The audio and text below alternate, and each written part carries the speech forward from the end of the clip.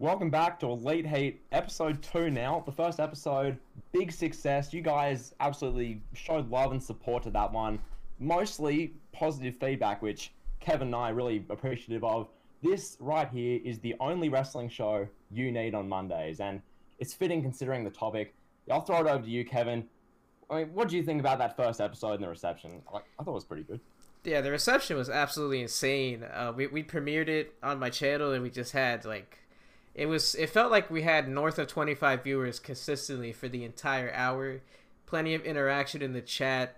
As you said, 60 thumbs up. 60 thumbs up. It's like, what more could we ask for from a reception standpoint? There's really not much more. It kind of blew away my expectations entirely. Yeah, I think going forward, we're going to try and keep that premiere going. Now, personally speaking, I won't be able to make the premieres most weeks, but Kevin will be good to, talk and chat to you guys, and hopefully you guys get around it, because last week it was a heap of fun, and, hour-long show, you guys got around it. So here today, do the same, show some support, share this round, hit the like button, all that kind of stuff. Also, I'll throw this over to you quickly as far as going on other platforms, potentially. Yeah, that's coming in the near future. We got that working out. It's just a matter of getting verified and being able to get on iTunes and Google and Stitcher and all of that.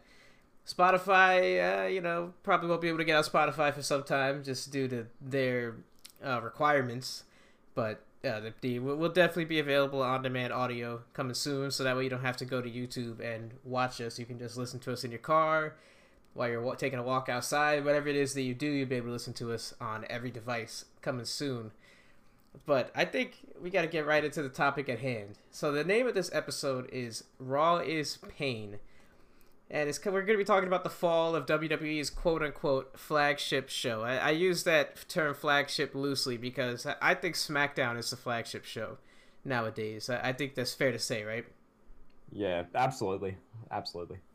Yeah, SmackDown is just so must-see. You've got Roman Reigns. You have just the star power is over there. But we're going to talk about the high points and the low points, because at one point, believe it or not, Monday Night Raw used to be a more entertaining and more compelling program on Monday nights than Monday Night Football. That seems like we're ages away from those days, aren't we? That's impossible to fathom. It really is. I mean, bruh. Like 20 short years ago, right? Like in 2000, literally in 2000, WWE Monday Night Raw was doing better ratings than Monday Night Football. It's just, that's how good it was. Now they're doing a 1.55. We're not at the height of the PG era, but we're still right towards the tail end. The PG era feels like it's coming to an end soon, in my opinion, but we're still in the middle of it, I guess you could say, for now. And Raw is it's just 3 hours of boredom. I guess we'll go into that. I guess that's the first question. So when you think, Elitist, when you think okay, I gotta watch a 3-hour Monday Night Raw, how do you feel about that? Oh boy. This is a family-friendly show, so I can't give my true, honest opinion, because that includes expletives. But nah, boy. I mean, when I think, oh god, Raw's on. You see Monday Night Raw. Monday rolls around for me in Australia. Tuesday, like midday. You see Raw, and you think, oh no, because it's 3 hours of television in which, for the last basically decade, it's been near enough the same thing. It's been, look, 1 or 2 segments on the show will be genuinely good, and at the moment that's an Alexa Bliss segment. At the moment that's a Fiend segment, maybe a McIntyre segment. But that's really about it. And outside of that, which will constitute maybe 20 to 30 minutes of a 3-hour show, outside of that, you're getting a 3-hour television program filled with just amazing television, like Shayna Baszler versus Dana Brooke, and Grand Metalik beating The Miz, and Miz TV featuring the briefcase that they now have again. Just as a program, it's excruciating. I think that's a good word for it. If you personally enjoy Raw, please let me know what kind of medication you're taking, because I would love to know. So with that being said, I'll throw that question over to you, Kevin. When I tell you Raw's coming on tonight, what's your honest opinion? Oh, what I think is I can't wait to watch 3 hours of great matches, man. There's so much good matches, like Aleister Black versus Apollo Crews with 3 commercial breaks. Who doesn't get excited for that, man? Come on. Uh, Like but Kevin, what was? Go ahead. hold up. You get to hear Tom Phillips on commentary for 3 hours. You get to see 22 different commercials that each last 3.5 minutes. But don't you want to watch that, Kevin? What? Oh, it's so riveting. Like the Raw after TLC, you know, the pay-per-view ends with Randy Orton setting the Fiend on fire, and how did they start the next night? With a women's tag team match that lasted 3 segments. Like, that's completely riveting, entertaining TV. I'm shocked that Monday Night Raw can't compete with Monday Night Football in the ratings anymore. Shocking. Oh, damn it, pal. We're putting Charlotte Flair on TV, pal. Damn it. Damn it. You want to see the Fiend? You want the Fiend, pal? We got Charlotte Flair for you, pal. Take that. Oh, it's great to see you, Vince. Oh, in all seriousness, when I think about watching a 3-hour Monday Night Raw, first of all, I don't watch the whole 3 hours live. I'll be honest with everybody. Neither do I. Yep. Like we're YouTubers, we're reviewers. We're supposed to watch the whole show technically, but we don't get paid enough for that. Honestly, like there is a dollar amount that you could pay me. Maybe what like JD from NY makes. You could pay me that amount, and I'll watch the whole 3-hour Raw, and I will tweet about every single segment. But until then, I'm not going to watch a 3-hour Raw. You can call me lazy, whatever. I'm not going to watch it. Why? Why would I watch the whole 3-hour show? Like you said, there's one good segment. And that's not just recently. That's been the theme for the better part of, 3 or 4 years now. Like, I think in the summer when the whole show sucked except for Edge's promo. That was, maybe 5 to 10 minutes. Or Randy Orton's promo. Like, that was it. There was nothing else even really remotely worth watching. As great as Drew McIntyre is, he's not the most entertaining and captivating guy. No disrespect to him, but it was just one or two things that maybe two things that are the highlight. And Raw just, Raw just ain't it anymore. That's it. Yeah, I mean, it's been that way for a while now. I remember 2015, I think it was. I think the Smarkbusters said, we're talking about Raw. It's not wrestling, but it's not entertainment, and it's not really a family show. It has no identity. It's just a 3-hour chunk of TV that is just kind of soulless, and there's no effort goes into it. I think they described it as some weird experiment on the human race, which not a bad way of describing it, considering if you watch this show 3 hours every week, you'd probably agree. But yeah, that said, that's our general thoughts about Monday Night Raw. Now we're going to move on to the positives, because we're a very positive podcast here at Elite Heat. I'm going to call this segment Raw is Pleasure, because it's opposite of pain. I don't know, kind of cringe, but nonetheless, Kevin, I'm going to ask you, what are your favorite memories in the history of Raw? What are some of your favorite moments? Wow, there's so many good ones. For me, the two that come to my mind is the beer truck with Austin and the milk truck with Kurt Angle. I don't know why, but those two come to mind. There's a bunch. There's Bret Hart cursing at Vince, throwing him down. In more recent memory, CM Punk's pipe bomb. That's one of the more recent ones that I like. I think of when the Shield broke up. That was a massive moment in Raw history, when Daniel Bryan fake joining the Wyatt family, and the way they closed that Raw with the whole crowd chanting yes, that was awesome. I'll try to think of something from the last 2 or 3 years. I would say when Randy Orton RKO'd Beth Phoenix. Go ahead, yep. I cut you off. Yeah, personally speaking, I think, you mentioned the beer truck. I'll elaborate on that. Austin McMahon in general. I think especially 97, when Austin, stunned McMahon for the first time in MSG. That was, a massive moment for Raw. I think other moments from Austin McMahon, when Austin poured cement into McMahon's Corvette, that was, a big deal. Just near enough every week in 1998, there was some kind of must-see Austin McMahon segment. So that's some of the best stuff. I think, personally speaking, when Mick Foley won the title on Raw, remember that tape show they did to open 1999? Which is crazy to think. When this video comes out, that would have been 21 years ago that happened. So it's crazy to see how far Raw's fallen in that time. But yeah, Mick Foley winning the title, one of the biggest pops you'll ever see in wrestling. That was phenomenal. I think another one, I'll get my JR voice going here. Goldberg on Raw, King! Goldberg on Raw! I think Goldberg making his debut, even though that got spoiled by dirt sheets for weeks, I think that was a good moment as well. So they're just some. I know they're all from 20 years ago. Recently, trying to think of recent Raw highlights. I mean, when Randy Orton turned heel on Edge the night after the Rumble a year ago, and he slammed his head with a chair, I think that was great. But really, outside of that, there aren't too many. So if you have any more now, feel free to throw them in. Yeah, when Drew McIntyre defeated the Big Show and Big Show technically main event at WrestleMania last year. What a moment! What a moment, unbelievable! Yeah, like that. Wow, Wow. you know, Wow, five stars in the Performance Center, 7 stars in the Tokyo Dome. What a classic! absolutely. Like I said, having Asuka and Charlotte on commentary. Oh man, that's Jeez. yeah. Jeez, I mean, personally speaking, I personally enjoy watching Dana Brooke versus Shayna Baszler every week for 3 months. That really tickles my fancy, Kevin. I don't know about you, but Oh yeah, I gotta be in front of the TV for that one. jeez, wow. So yeah, with all those amazing moments being said, and obviously the last few were being a bit sarcastic, now we're going to move on to overall years for Raw. Now, there's a distinctive correlation between when WWE has a great year and when Raw is having a great year. Usually, you don't have one without the other. So, with that being said, what do you think is the best year for Raw? What are some of the best years? Throw it over to you. It's hard to narrow it down to 1 year, but I would say like anywhere from the 97 to 99 range, probably the best years collectively for Monday Night Raw.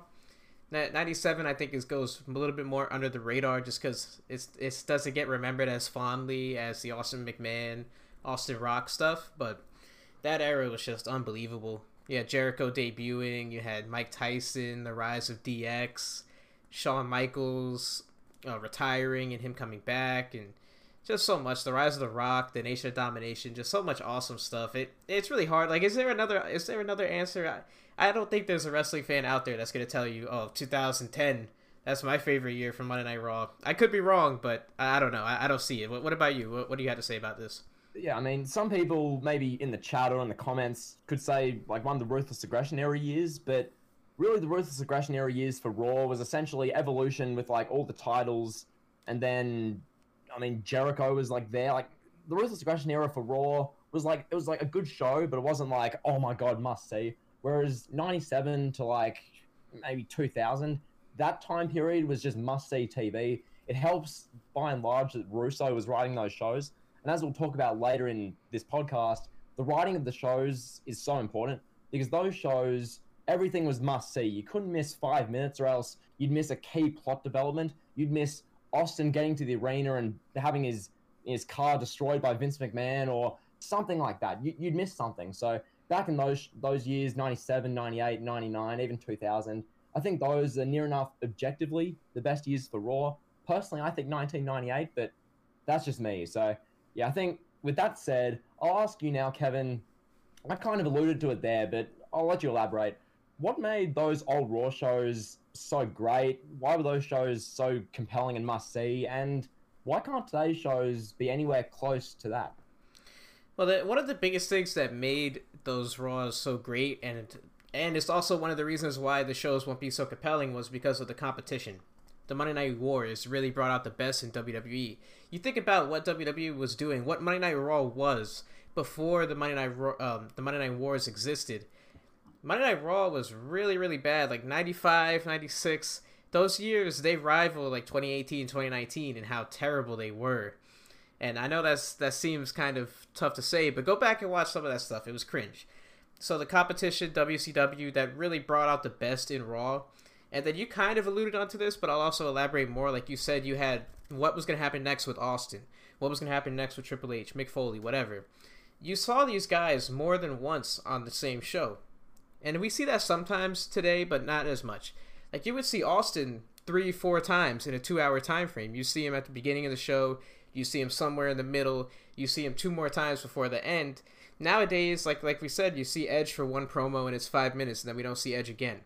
There was always like a hook and something to keep you going and to keep you watching from week to week and from hour to hour. And we just don't see that anymore. It's just like going through the motions.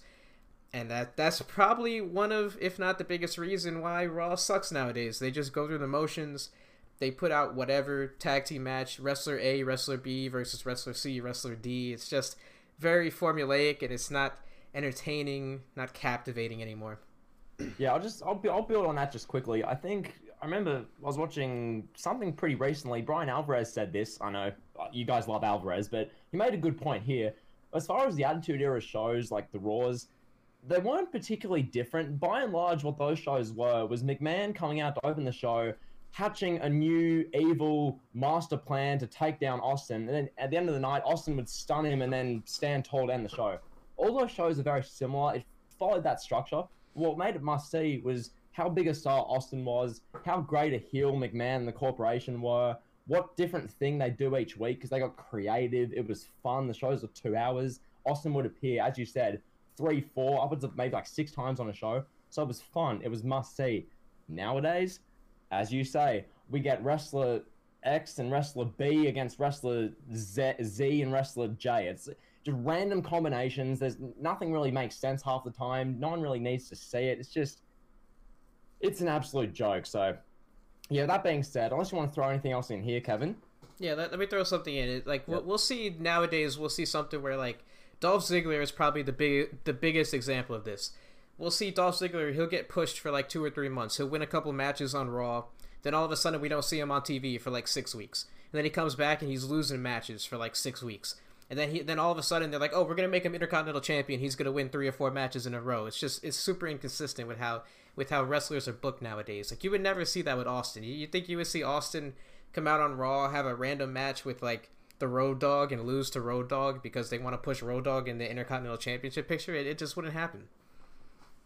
Yeah, I mean, so yeah, that being said, I think we'll move on to our next section. This one I've titled Raw Reality Check. So with those positives being said, now we'll move in to the reality of Raw. So I'll start off by asking this. Now, as you mentioned earlier on in the show, following The Fiend getting burned alive at TLC, there was like a big buzz and a big lot of excitement for that Raw show following TLC. And with that in mind, I ask you, when was the last time Raw had that kind of like must-see feeling to it consistently? Not just like for one show, but like consistently. Because personally, I struggle to think of it. For me personally, I will say when The Shield broke up. Because I was just such a big fan of The Shield and I was so invested in them.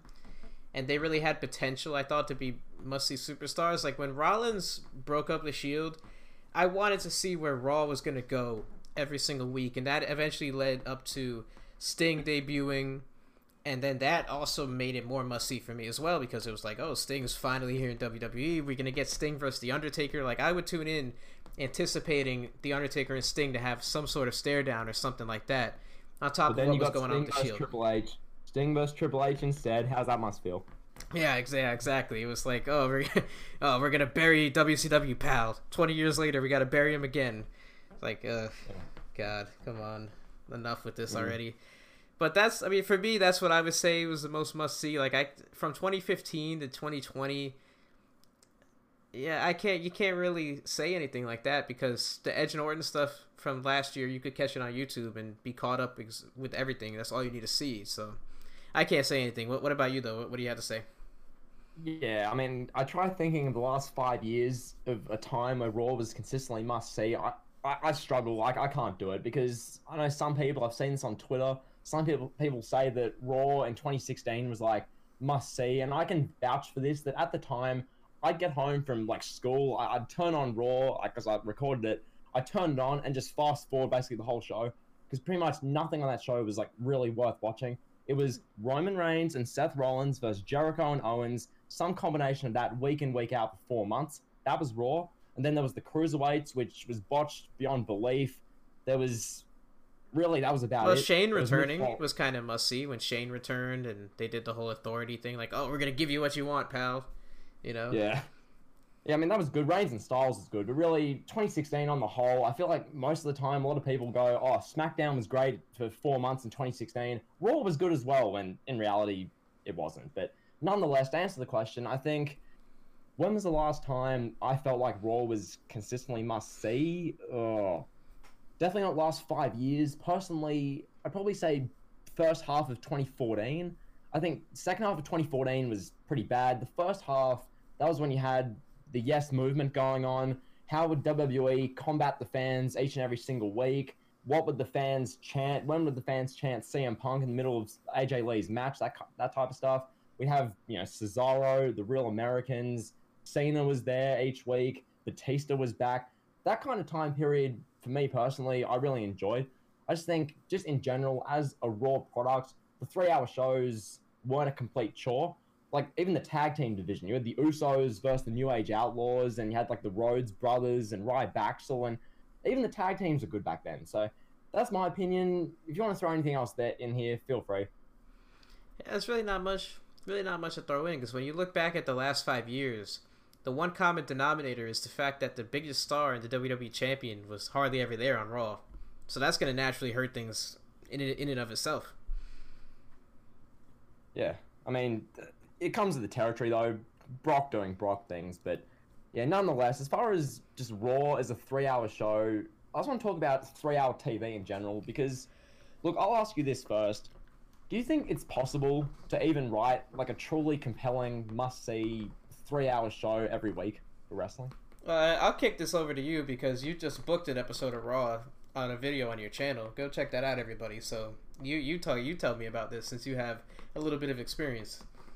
Okay, yeah, this one, look, that whole writing process, now granted, I didn't have to produce like a full script, which that only adds to it and makes it even more of a chore and even more, taxing, but from what I did writing out a full Monday Night Raw episode, it took me about 3-ish hours, and I mean, that was with me putting effort in. That's not to mention that you have to script every line and get all the cues and the ad breaks and time, that kind of stuff. So I think putting together a 3-hour show isn't fun, and particularly with WWE, the position they're in, they're at a point where I'd say post Benoit incident, when they moved to PG and like family friendly and trying to please networks and sponsors, really for them, all they really care about is putting any 3 hours of wrestling they can, or any 3 hours of TV they can onto the USA Network from 8 to 11 p.m., collect the money from sponsors, the advertisers, get the money done, and that's about it. They don't really put that much effort into writing it. But nonetheless, to answer the question, I don't think it's possible to write truly compelling 3-hour weekly TV, because if you really try and do that, then it becomes like car crash TV, and that really isn't good either. So that's just my personal opinion. If you want to get your 2 cents in here, feel free, because yeah, I wrote the Raw script a couple weeks ago. It wasn't fun. On here, what you have to say? You mentioned, like, not only do you have to get ad breaks and queue time and all that, but on top of writing the show, writing a script, you also have to go to Randy Orton and be like, hey, this is what I have for you, and then you have to listen to what Randy Orton wants to do, and that's a very time-consuming process, just going to each and every wrestler, like, this is what you have, and then you have to change the script a million times, then you got to go to Vince, like, oh, Vince, and then he's like, oh, pal, rip it up, do it again, bring Randy Orton in here, damn it. Damn it, pal, no, pal, get out of my office, Bruce, get out, pal. Yeah, go on. Yeah, then you gotta have, a meeting. You gotta bring Randy Orton into the office, and he's gotta go, Vince, this is what I want to do. Vince, I don't want to spray barbecue sauce on people. When did Randy Orton become Dean Ambrose? But you get the point. So it could be like a 2 to 3 day long process of just writing a 3-hour show, and then on top of that, you gotta write NXT, you gotta write SmackDown, you gotta write a freaking pay-per-view, because there's pay-per-views like every 3 weeks. And then Twitter stuff, network stuff. Do you think Bruce Pritchard is in charge of doing basically all of that? It's one 57-year-old man, yes man to Vince, doing that whole process. It's crazy to think, but yeah, go on. And then you're being hounded for like documentaries, like you got a camera crew following you, and you got to do interviews for these random whatever network shows. Like, I couldn't even imagine what that process must be. It's impossible. I think it's impossible for one person or a group of 10 people or however many people they have to write a 3-hour show and have it be good within what the machine that is WWE. They're a freaking machine, bro. They're doing more content than anybody in the sports and entertainment world.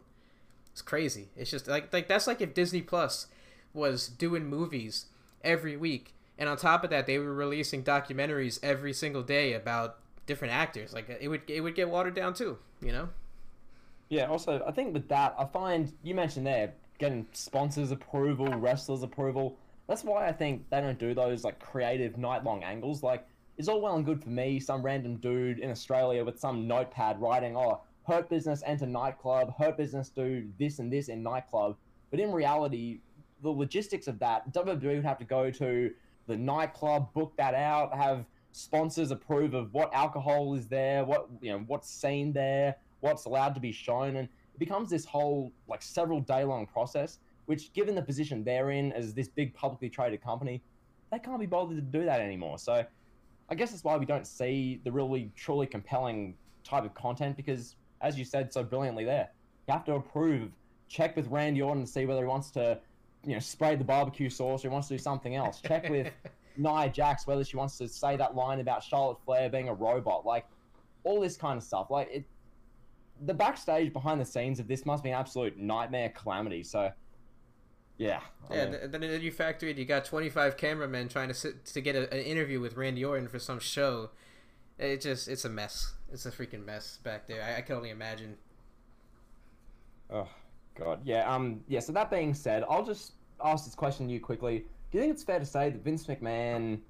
So he's a great wrestling mind who's made the biggest stars and, the biggest talents in wrestling history. But do you think it's fair to say that with that considered, he's not a great or not a good television writer? I think it's fair to say. Okay, so I was listening to Jim Cornette. I do listen to his podcast every now and then. I was listening to him actually right before we went on here. And Jim Cornette said Vince McMahon is not a great wrestling mind. He's a great promoter.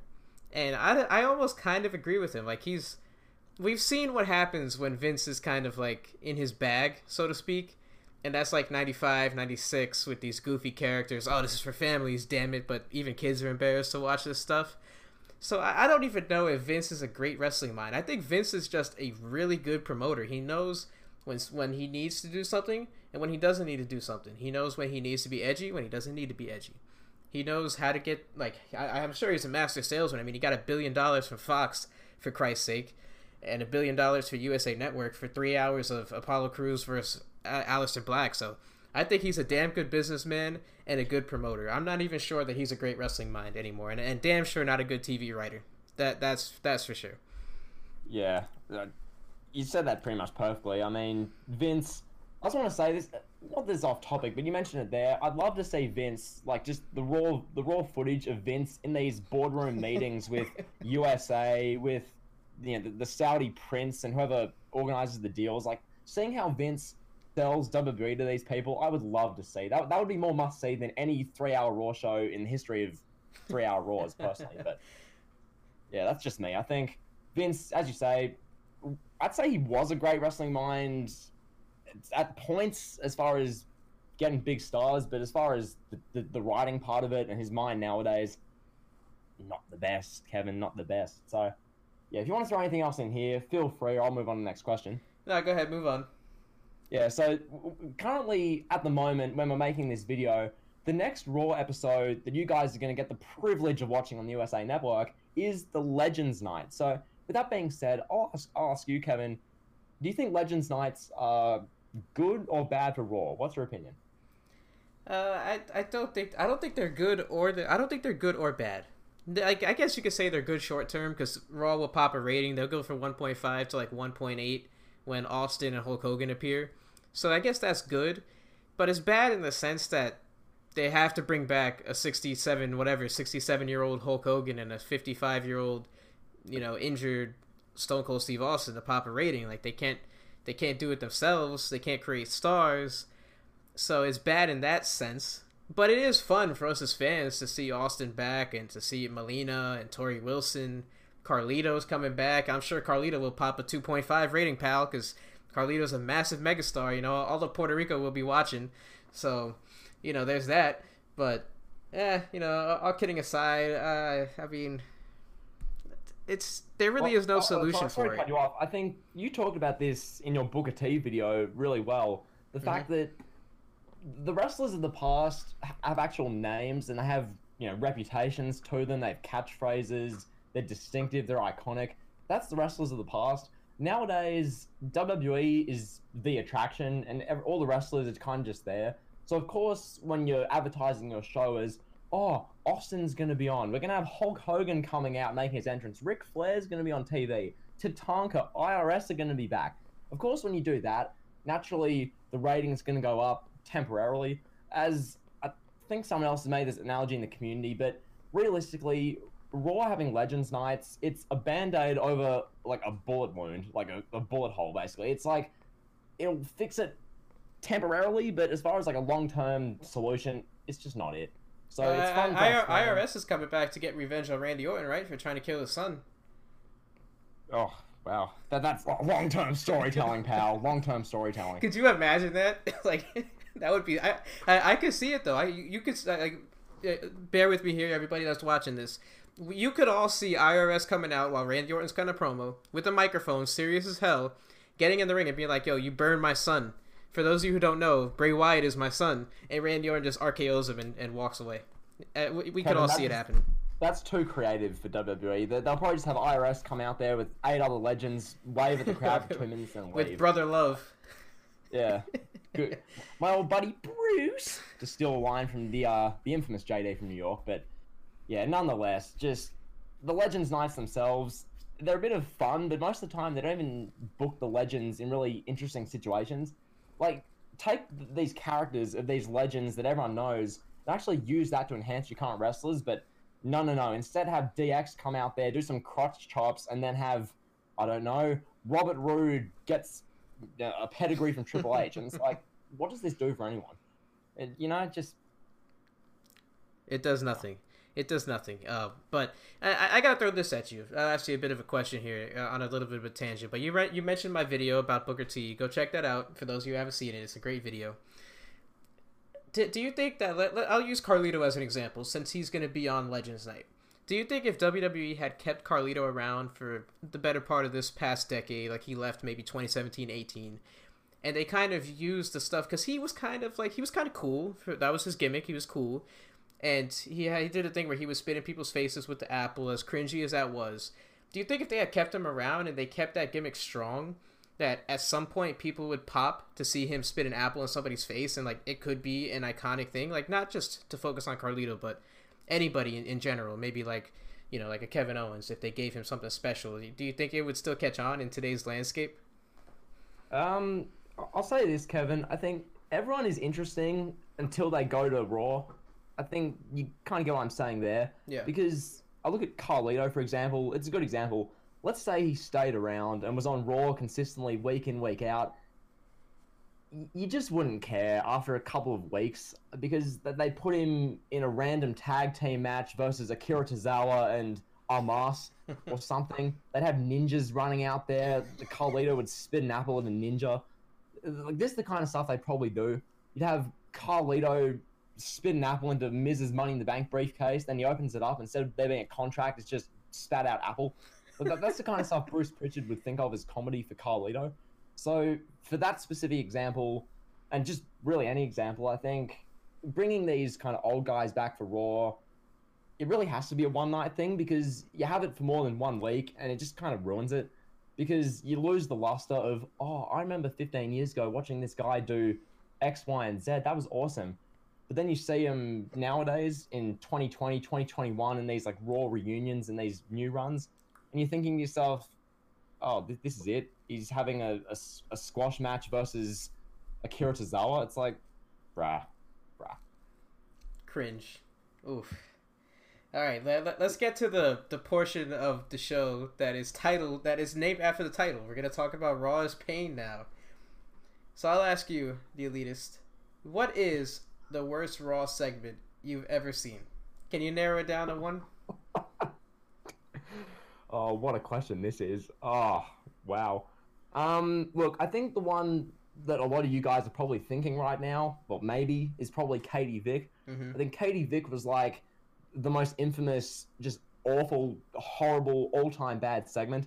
Just that segment in and of itself is just terrible. I think some of the Attitude Era ones, like the Attitude Era wasn't perfect. Some of those segments, like Mae Young giving birth to a hand, I mean, come on. Like, that was just horrific. I choppy your pee-pee. I mean, seriously. Having a bunch of Japanese guys in the most stereotypical way possible getting angry at Val Venus because Val Venus slept with one dude's wife, and then the angry Japanese samurai choppy his pee-pee. Like, come on. So that is Russo off the leash. But nonetheless, I think as far as more modern ones, obviously, I don't know about you, Kevin, but for me, my mind gets cast back to 2018. I think you can agree with this wholeheartedly. 2018, not just, it wasn't just a bad year for Raw, but it produced some of the worst segments you will ever see in wrestling. Mm-hmm. The main ones I think of are Dean Ambrose getting his injections, where a doctor got some needles and then a massive needle and shoved it in the backside of Dean Ambrose because that just had to happen. Dean Ambrose had to immunize himself from the dirty, disgusting, toxic people. Like, I'll let you name some. I've named a few there. They're just so bad. Kevin. Was that the same year that they did that Gallows and Anderson were doctors and they cut off Big E's balls? Was that 2018 as well? I don't even know what year that was. I mean, there's the one segment.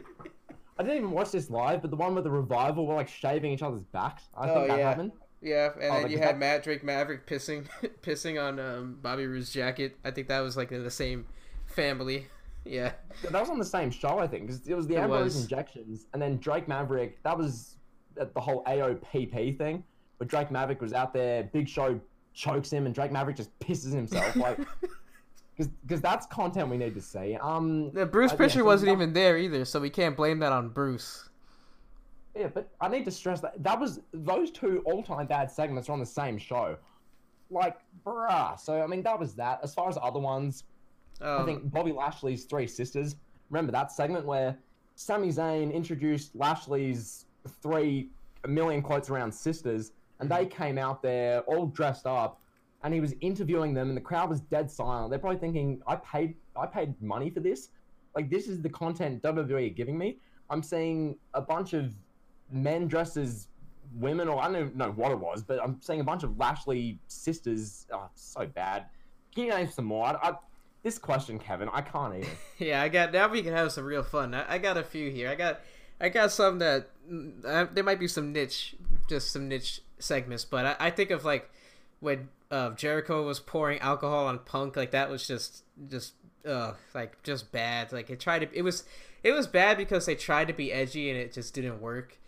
You mentioned Mae Young's hand, but I also think of the one where Mark Henry was in bed with Mae Young, and I think it was Goldust. I think it was Goldust as well. He was in bed with Goldust. So the Attitude Era burst some really bad Raw segments.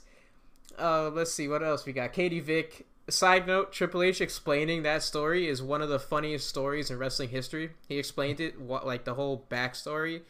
Have you ever seen that? I haven't quite actually. If you want to quickly explain that, feel free. But I can't do it justice. You got to go out of your way when we get off here. You got to find that on YouTube. It's on YouTube. He explains Vince coaching him in a funeral. Basically they're in a funeral home, a real funeral home. There's an actual funeral going on in the other room, and they have this whole room to themselves. And all you hear while a real funeral is going on, people are giving real eulogies. You hear Vince, oh, do it like that. You got to get in there. You got to really make it believable. You know, so that's one of the best. You have the Hornswoggle being the illegitimate son of Vince McMahon. The anonymous Raw GM. Just there's been so many horrible Raw segments. I've got some more, but this segment's too much fun. I'm sure you guys are enjoying this, but no, there's so many bad ones. I think, anonymous Raw GM, just Raw in 2010. Remembering Sheamus and the Muppets, and just the Raw guest hosts. I remember the amount of times they'd get some C or D-list celebrity, and they'd come on Raw wearing some product promotion T-shirt, and then they'd beat up the top heel in the company, and then the show would end with Cena, Big Show, and this Raw guest host just standing tall, like every week in 2009. Like, who's asking for this crap? And then another one I want to mention: Dean Ambrose with the Bane mask. Mm-hmm. I mean, getting away from the dirty, disgusting people. That was all-time levels of bad. Speaking of Dean Ambrose... Didn't he come out with like a can of Lysol one week, and he was spraying Lysol? I remember back in 2014, I think September 2014, there was the one where there was slime in Seth Rollins' briefcase, and Rollins opens it up, and then there's slime going in his face, and Ambrose is like, ha ha ha, you fell for it, Seth. And then another Ambrose one when he got suspended or something for the night, and then he came back in the main event and started spraying ketchup and barbecue sauce at people. Like, Raw is just pretty terrible. We could be here all day talking about these segments, but I feel like with these segments said, now we'll move on to the worst years for Monday Night Raw. Now, there have been many bad years for Raw. We've seen many of them in the past 5 years, but I'll throw it over to you. What do you think is the worst year for Monday Night Raw? After that discussion we just had, I can't say anything else but 2018. 2018 is, I think it's unanimous at this point that that's the worst year in Raw history. Okay, is there anything good that came out of 2018 Raw? Brock Lesnar wasn't there the whole freaking year. He was like, I can't think of anything good. That was the Roman agenda year number 4, so fans were completely done. That was the Saudi shows for the first year. Don't forget Ambrose saying that Roman getting cancer was a good thing. Don't forget about that. What content that is. Wow.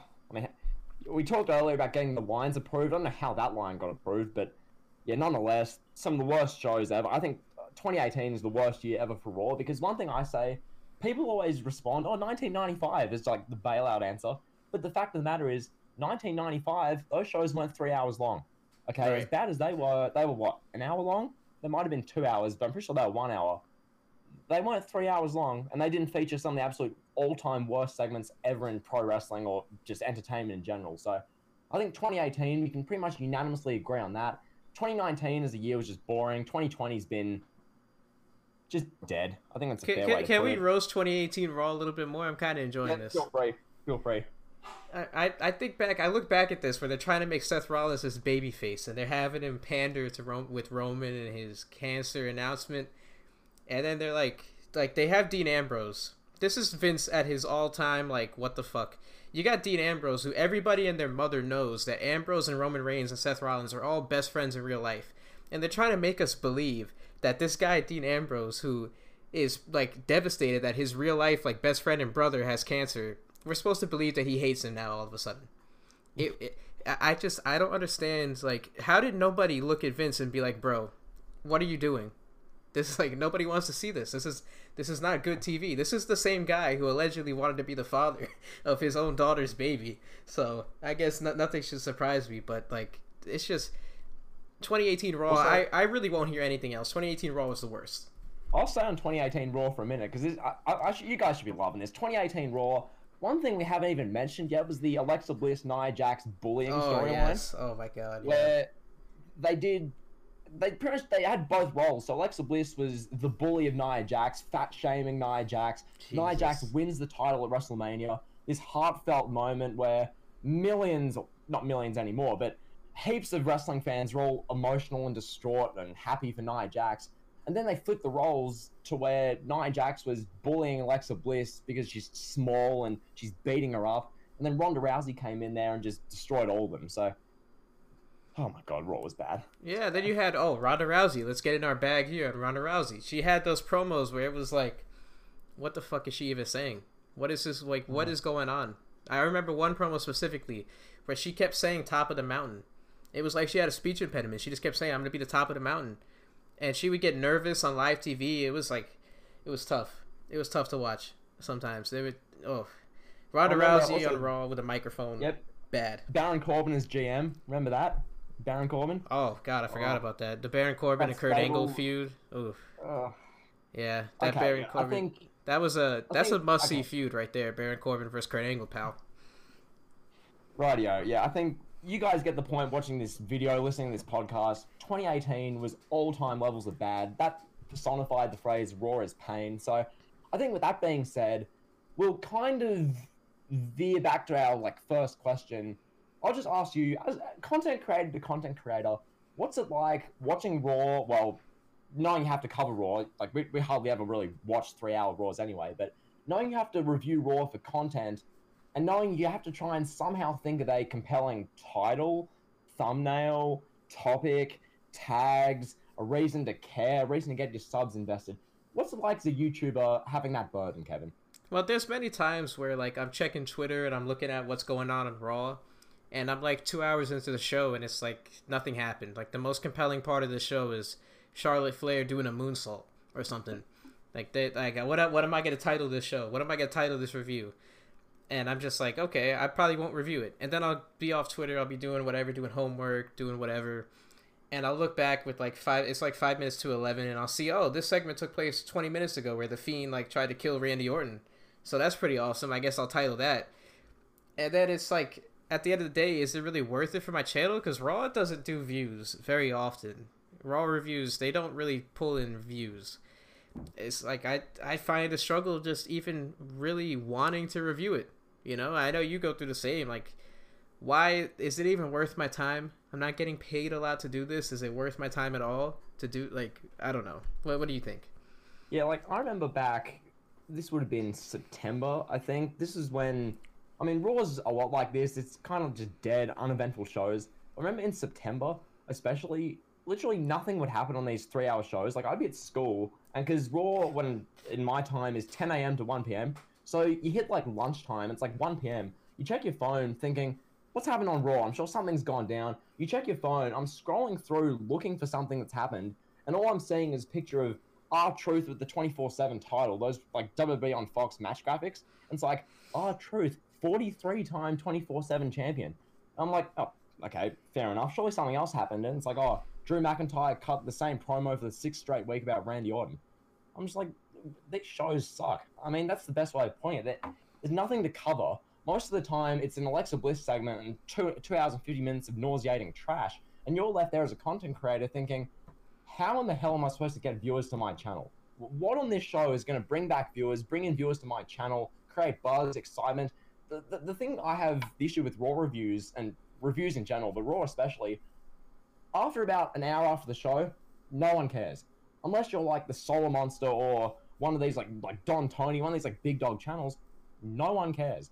So I'm at a point where I don't even really want to cover it anymore. You guys, like, shout out to Kobe Talks, that you're probably in chat right now. You know, you're covering it for the sake of your channel. A bunch of you guys are doing that to really soldier through and create content, but the position I'm in, it's just not worth doing, Kevin. I hate it. It's reviewing Raw sucks. That's another thing too is like, you and I, we've really consolidated Raw reviews. We cover a whole 3-hour show in like 7 minutes, and people don't even want to listen to a 7-minute a review about a 3-hour show that had nothing on it.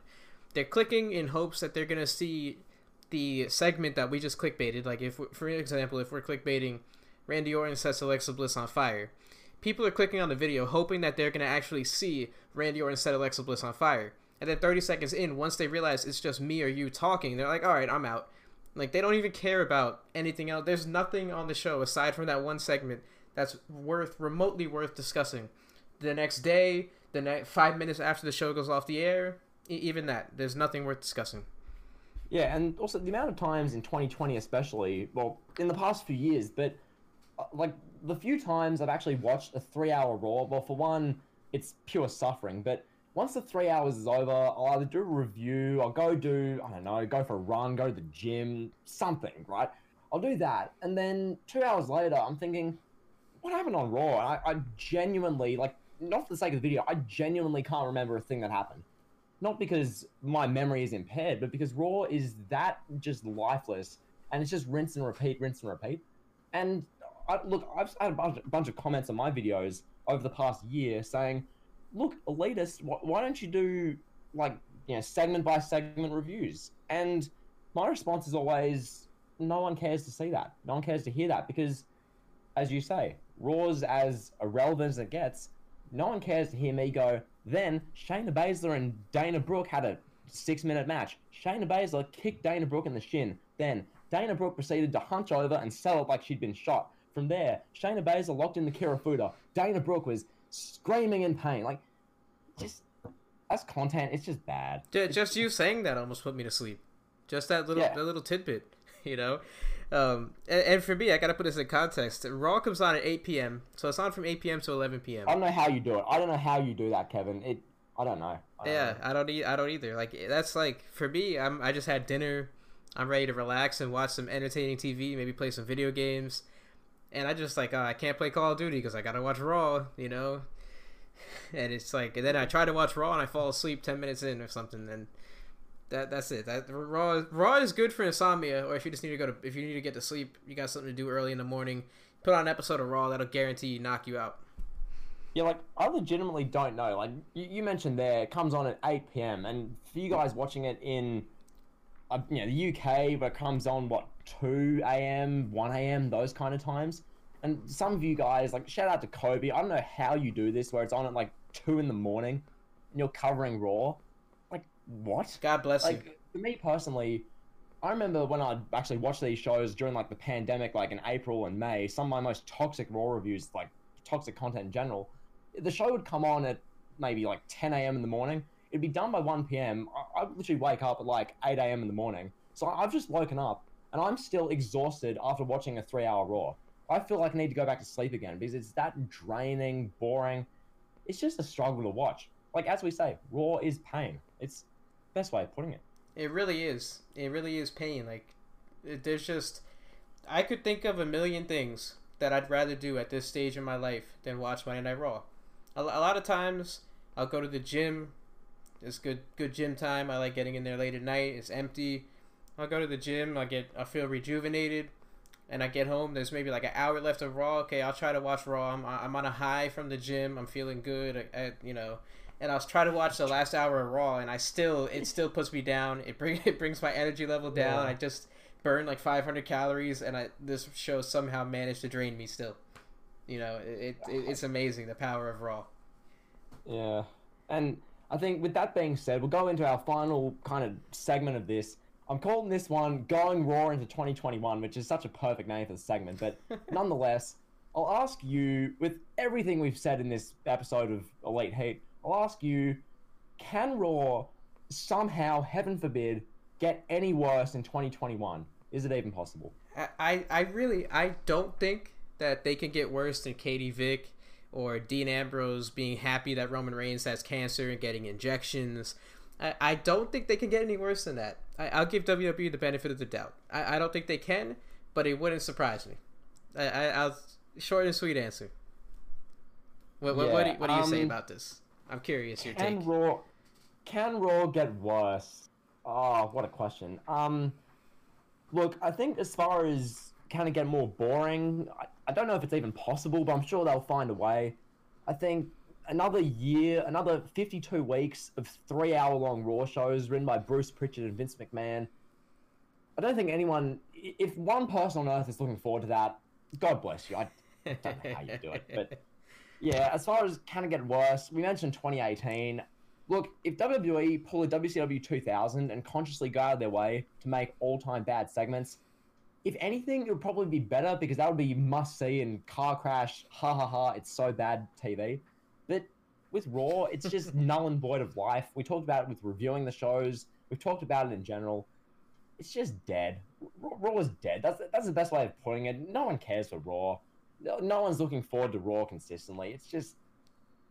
It's brutal. So, with that being said, I'll ask a bit of a hypothetical one to you, Kevin. Wait, but before you ask this question, let me ask you a question. Yep. So, Raw, do you think we'll ever get to a point where Raw goes from 3 hours to 2 hours again? Like, do you think the USA Network will seriously consider dropping Raw and then, like, they'll have to go to 2 hours with another network? It's a good question because when you bring this up in the wrestling community, people always give the same answer. The whole, the third hour makes them so much money, man. It's like, okay, third hour, 10 to 11, makes them some money. But wouldn't it be more beneficial if you did a 2-hour show with, written by maybe Vince Russo or someone with that mentality of making a must-see show, and then more people watch it and you get several millions more viewers? Wouldn't that be more beneficial? So I think maybe moving Raw to 2 hours. Look, I think everyone can agree who's watching this. Moving Raw back down to 2 hours is like the main thing they need to do above anything else. Making it a 2-hour show, because 2-hour shows, yeah, bad 2-hour wrestling shows aren't great, but I prefer a bad 2-hour show to a bad 3-hour one. I think we can all agree there. But yeah, I think nonetheless, move Raw to 2 hours. I hope it happens. I really do. I assume you're the same. Yeah, I definitely do. There's been some rumors. I don't know if it's like, I don't know where I heard this from. I heard it on some radio show or something where these, people that are connected in the wrestling world, it wasn't Alvarez or Meltzer, but it was somebody else connected in the wrestling world was saying that there is some real dissension with the USA Network and WWE. And I'm just thinking, like, what would happen if the USA Network was like, look, we're done. We're not renewing the contract. I don't even know where. I'm sure somebody will pick up Raw. Maybe Fox or I don't know. I don't know who else will pick up Raw. The thing is, WWE, pretty much how I assume, like we talked about Vince, as a businessman selling WWE to these like big investors and whatnot. I think realistically, you'd sell Monday Night Raw as 3 hours of weekly content for your network that's going to get somewhere over 1 million viewers, which some network is going to want that because that is an appealing commodity, especially networks who are kind of like struggling. So Raw is always going to have a place on television. But as far as the USA Network, like USA should look at trends for ratings and look at from 2014 and 2015 when they could get 4.5, 5 million viewers every week, and look at now when they're getting 1.527, and think to themselves, something's not going right here. Maybe we should can this show. It's only going to keep going down because nothing's changing. So that's what I think. I'm sure you'd probably think the same. Is part of that though, the ratings going down? Is part of that just the idea like, hey, I can watch Raw in 10-minute YouTube clips and I can be caught up, or the fact that people are streaming more? There's like a lot more pirating. Is that part of it? Do you subscribe to that theory, or do you just think it's the quality of show? Oh, it's definitely part of it. If personally speaking, using websites like Watch Wrestling or these type of ones, definitely a good way of watching the shows. I think, as you say, the rundowns, like, why would anyone watch a 3-hour show that they know is going to be bad when they can watch Bonafide Heat's review on his YouTube channel, subscribe if you haven't already, and see within a minute of his review that, okay, Alexa Bliss's segment is the only thing worth watching. I'm going to click off the review, go watch that now. 3 minutes later, they've watched the segment, and they've caught up on Raw in 4 minutes. That's the conundrum they face. So I think as far as ratings goes, to answer your question, look, I think in a way, yes, but at the same time, I don't really know. I think ratings were going to go down regardless because of social media, but nonetheless, they've taken just a nosedive with Raw, so yeah. Oh yeah, it's on such a nosedive. But I'll pose you the next question: would ending the brand split make Raw better or worse? Look, it's an interesting one, and I'd like to hear what you guys have to say either in chat or watching this video back in comments. I think as far as ending the brand split, that's a positive and a negative, because for one, ending the brand split, you'd basically kill SmackDown, because given how WWE, given what they've done to themselves, they're in a position where, okay, you end the brand split. Brilliant. Roman Reigns, Sasha Banks, they're now on Raw, and now they're appearing on both shows. But at the same time, that makes them a bit less interesting. It's not like, oh, we can only watch them on Friday. So the appeal of that goes down. And even if Reigns, Sasha, they go to Raw, because it's Raw, no one will care after about a month. So it's a lose-lose. What do you have to say about this question, Kevin? Because it's a pretty interesting one. Yeah, I don't think it'll help. I don't see how. Like, basically what would happen if the brand split ended, WWE would find a way to consolidate their roster down to 10 or 15 people again. Some of the people that are getting opportunities on SmackDown and Raw, like, I don't even know. I can't even name a guy off the top of my head. I'll say Otis, for example. A guy that like Otis, who wouldn't get the opportunity that he has if there was no brand split, would just be back in catering. And they would consolidate it back to 15 people, and it would be the same rinse, wash, repeat. We see Seth Rollins versus Rey Mysterio for the 100th millionth time. We see Roman Reigns versus Drew McIntyre until we are absolutely sick of it and we never want to see those two anywhere near each other again. So it wouldn't be a good thing. I don't see how I can't see how it would be a good thing. I can't even make a case for it to be a good thing. Yeah, I mean, I threw that question in there because realistically, I'm sure that's probably a potential Vince McMahon kind of panic move to try and fix ratings, when in reality, it's going to add to the problem even more, because then, in 2022, you go back to a brand split and then your problems begin all over again. So that's that question. I think moving on to another hypothetical one, this one, I think we can both agree, we really hope doesn't happen. So question being, if, heaven forbid, AEW Dynamite moved to Monday nights, would that be bad or good or bad for Raw and wrestling in general? I don't see how that would be a good thing at all either. And that's another one, because aside from the hardcore AEW fans that are largely based on the internet, there's not really a casual appeal to AEW. So there's no reason for any of the casual fans, if there are any left, that watch Raw on a weekly basis, to even have AEW be on their radar. You know, the people that watch Raw they maybe they have a Twitter, but they're not on wrestling Twitter at all. They know nothing about all the amazing talent in AEW, like Ricky Starks and Kevin, AEW's stacked next week. We've got Shawn Spears versus John Silver. What do you mean, Kevin? Don't be disrespectful. Yeah, People exactly. would happily watch AEW, but nah, go on. Exactly. Like when you have AEW going up against NXT, when you have Kenny Omega, Cody Rhodes, and you have whoever else they have, the Young Bucks, FTR, that's a superstar roster compared to NXT. When you have NXT, they have Kyle O'Reilly, Bobby Fish.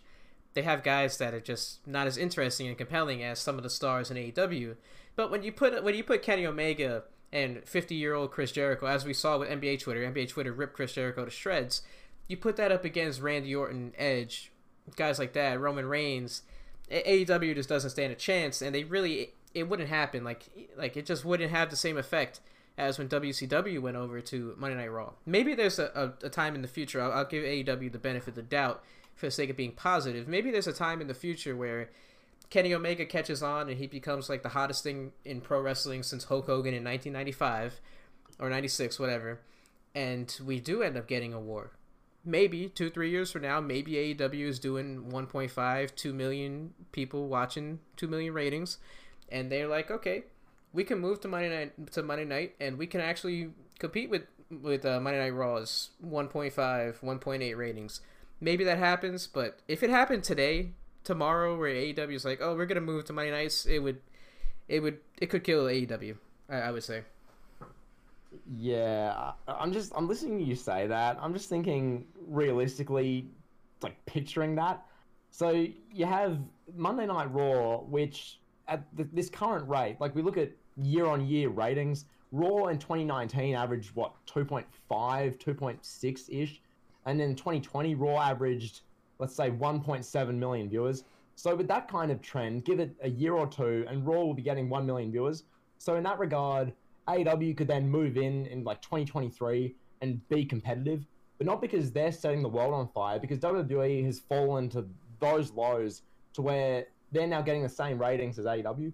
So I think that's the only way, realistically, there'd be a competition there, because if people have to choose between AEW's 5 tag team matches per show, and obviously excluding the Brody Lee tribute, that's completely okay. But as far as the other episodes where they do 4-5 tag team matches every show, compare that with Monday Night Raw, where you have McIntyre, Edge, Orton, these big names.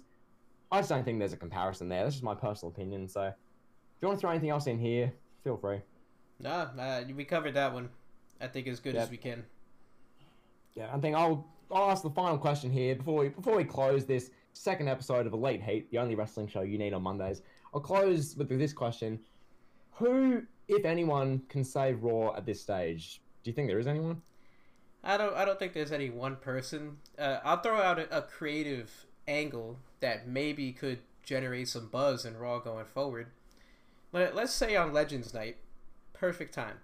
Let's say Roman Reigns showed up on Raw, and he's like, oh, I'm the big bad head of the table, I'm the face of WWE, and he calls out Stone Cold Steve Austin, and he kayfabe breaks Stone Cold Steve Austin's neck, let's say. Sends him to the hospital. They run this big, massive angle, and it's like getting like TMZ's covering it. Like, oh my God, Stone Cold Steve Austin broken neck from Roman Reigns. If WWE did something like that, that could generate interest for maybe like 2 to 3 months. Maybe, they could have Roman Reigns come out on Raw every single week and be like, I'm the guy that broke Stone Cold's neck, and they could kind of go with that trend. They can have him confront Hogan. They can have some of Stone Cold's friends like Kevin Nash and etc. confront Roman, and they could really do something with it. But after 2 to 3 months, Roman's just going to be back to another cog in the wheel, and it's not going to help. It's not going to help long term. That's the way I see it, at least. Yeah, I mean, that idea you posed there is bloody brilliant. I'll say that much. I mean, you have Roman Reigns literally do the storyline of he's that much better than everyone nowadays. It's not even fun for him anymore. He just destroys these Kevin Owens types every week. Now he's going to move on to everyone's favorite wrestlers, Austin, eventually Rock perhaps. Austin brings back The Rock for WrestleMania, and they do Rock and Reigns, something like that. It sounds like fun. It'd bring in ratings. It'd get people talking. That's what wrestling needs, because at the end of the day, as we've covered in this episode here, Raw is just pain. It's fallen so far. It's an absolute state. So yeah, I fully agree with that last point you made there, Kevin. I think now we can pretty much get out of here. We've covered Raw in basically as good a detail as you probably can for an hour-long podcast. Painful detail.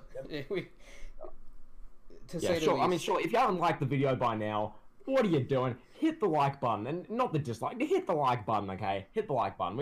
We need those likes on the Elite Heat podcast. Get get the podcast spread out there, okay? We already got 5 dislikes for not being happy about Apollo Crews and Aleister Black having a 3-segment match. So yeah, another 2 dislikes for Sean Spears versus John Silver. Oh yeah, exactly. But yeah, no, it's been fun show for episode 2. Hopefully you guys enjoyed. Personally speaking, I think we've improved upon episode 1 quite well. So hopefully you guys enjoyed it. I think should be fair to say. But, yeah, I'm hoping everyone that's tuning in, if you made it this far and you're not subscribed to my channel or the Elitist channel, subscribe to both of our channels. They're going to be linked in the description.